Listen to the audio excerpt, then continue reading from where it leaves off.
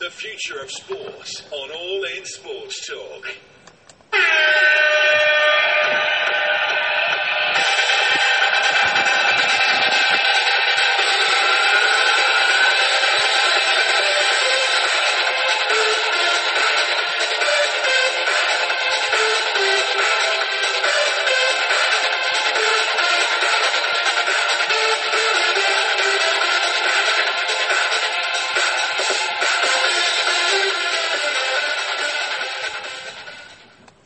Well, good afternoon to you. This is Alan Seymour, your host here on The Future of Sport, Little Milestone, episode 30, here on the All In Sports Talk Network.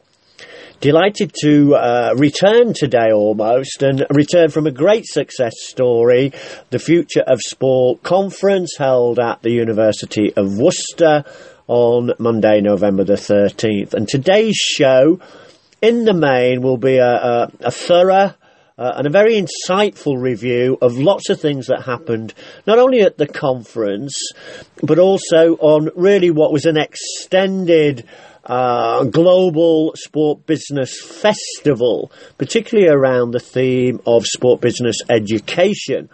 And I'm delighted to be able to introduce on today's show two of the key speakers, two of the key panel members at that conference, Sophie Morris and Andy Westlake. And a little bit more about that as the show unfolds in today's episode 30 here on the Future of Sport.